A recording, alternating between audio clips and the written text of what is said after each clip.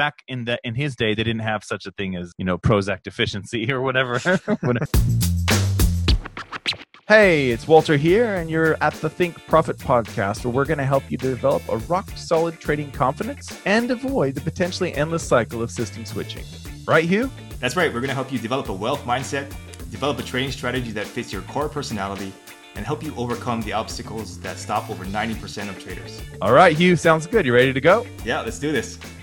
All right, so we're on the topic of trading psychology, obviously. So Jesse Livermore, how would you analyze his psychology? What do you think were good parts of his psychology? What do you think were the ones that brought him down? Well, my favorite quote, and I used to have it. I don't have it up anymore, but I used to have it. It was said, I can post it for you in the show notes for people. But he said something along the lines of, "I always made my money by sitting and waiting." You got that? It was by sitting and waiting. Plenty of traders or men, I think he said men, can be right about the market and buy at the exact bottom and sell at the exact top, but there are very few that can actually hold on to it. To me, that kind of sums up what was good about Jesse. Mm-hmm. Now, the bad things are obviously, people don't talk about this a lot, but he killed himself. And one of the reasons why he killed himself is he went boom and bust several times, just like the markets, in his time. He went up and he went down. He made it all and lost it all.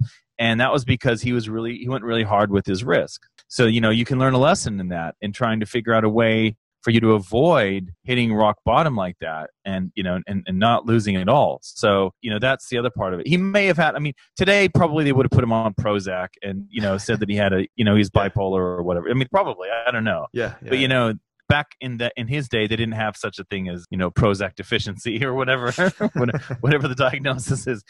Hey there, I hope you're finding this episode useful. I just wanted to let you know that Walter and I give away something valuable every month that helps traders improve their skills. You can enter to win by simply leaving an iTunes review and leaving a comment on our YouTube videos. At the end of each month, we'll look at the comments and reviews from the month, and we'll pick a winner at random. Each comment and each review counts for one entry during the month that it's submitted. So if you're interested in that, be sure to enter after this podcast is over. All right, back to the episode. Yeah, so I think the real lesson with Jesse is, and it's the same with the Darvas. Nicholas Darvas was similar too. If you read his book, Nicholas Darvas, How I Made $2 Million in the Stock Market, which doesn't seem like a lot, but back in, in the 50s it was or 40s, whenever he did that. Yeah, so I think sitting and waiting and learning how to be patient with your winners is good. Possibly pyramiding, if you like pyramiding and adding to winners. The thing to watch out for is the risk part, and you don't want to risk so much or just be so convinced that you're right that you just pile it all in.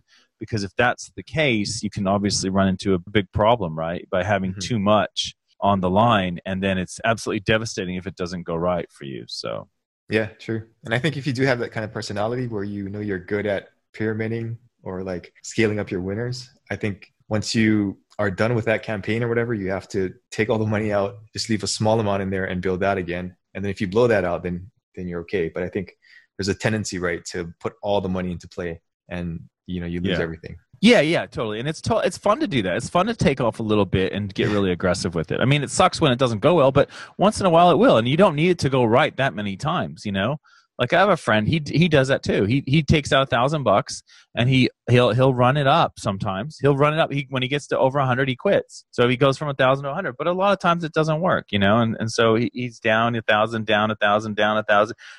Imagine doing that 11 times, and on the 12th time you hit 100 grand, you're up. You're still up, right? You're up 88,000. So yeah, so it's not a bad approach, but it's kind of a way to get around it, isn't it? If you have that tendency, it's a way to kind of funnel all that energy into your little account where you're going to be super aggressive instead of risking it all, So it makes a lot of sense for a lot of people. Yeah, true.